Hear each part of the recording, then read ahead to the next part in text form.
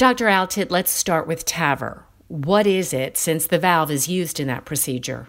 TAVR stands for transcatheter aortic valve replacement.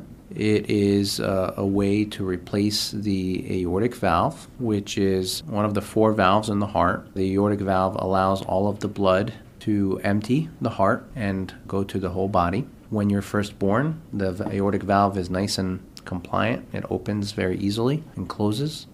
As you get older, like everything else in the body, things get stiffer. The heart's the same. So the aortic valve gets stiffer, it doesn't open as well, and over time, you get to a point where the valve is just barely opening, and that's called severe aortic stenosis.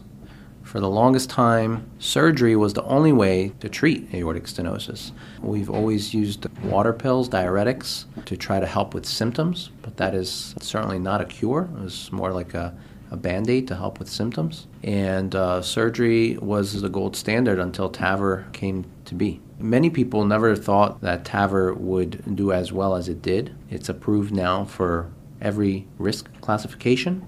So initially it was started out being tested in people that were inoperable, and they saw amazing results with that, and they did evaluations at high risk and then followed by intermediate risk and low risk. All of those trials showed that TAVR performs as well or better than surgery, depending on the trial. So TAVR is now at a point where it can be considered for any patient. It doesn't mean that every patient should get TAVR, but it can be considered for any patient. It has wonderful results. So how do the valves differ? The first valve that was studied in the U.S. was Edwards, and had excellent results. And it was the first valve to be FDA approved. That was shortly followed by the Medtronic system, and each one, Edwards and Medtronic, have had new iterations of their valves.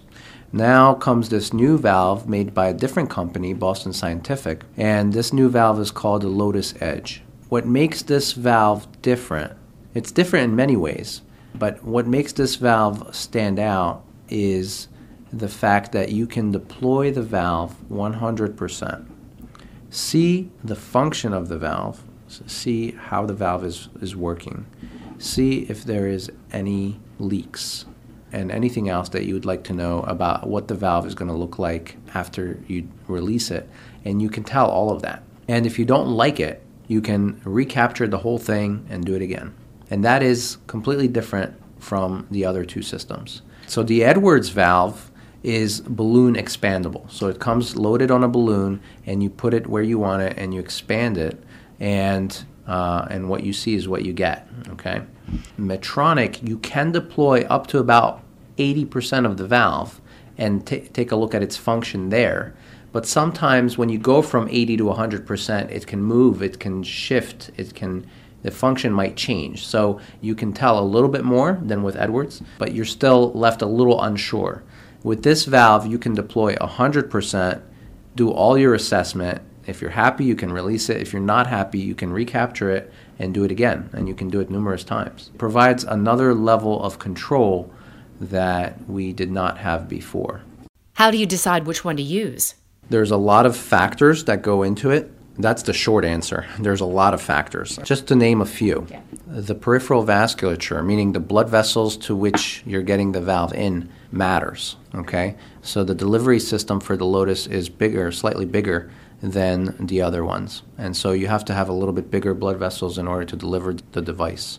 That's one consideration. If somebody already has a pacemaker, that obviously goes into the calculation. A patient like we did on Tuesday, significant chunk of calcium that would affect the way the valves deploy and the result with a concern for a paravalvular leak, that goes into the question.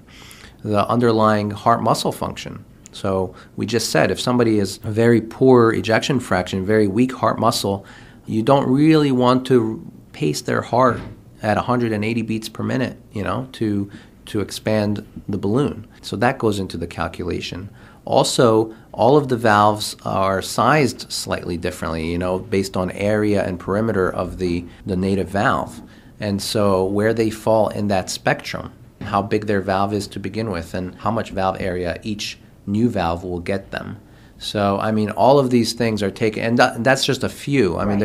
There's lots and lots of other factors that are taken for each individual patient.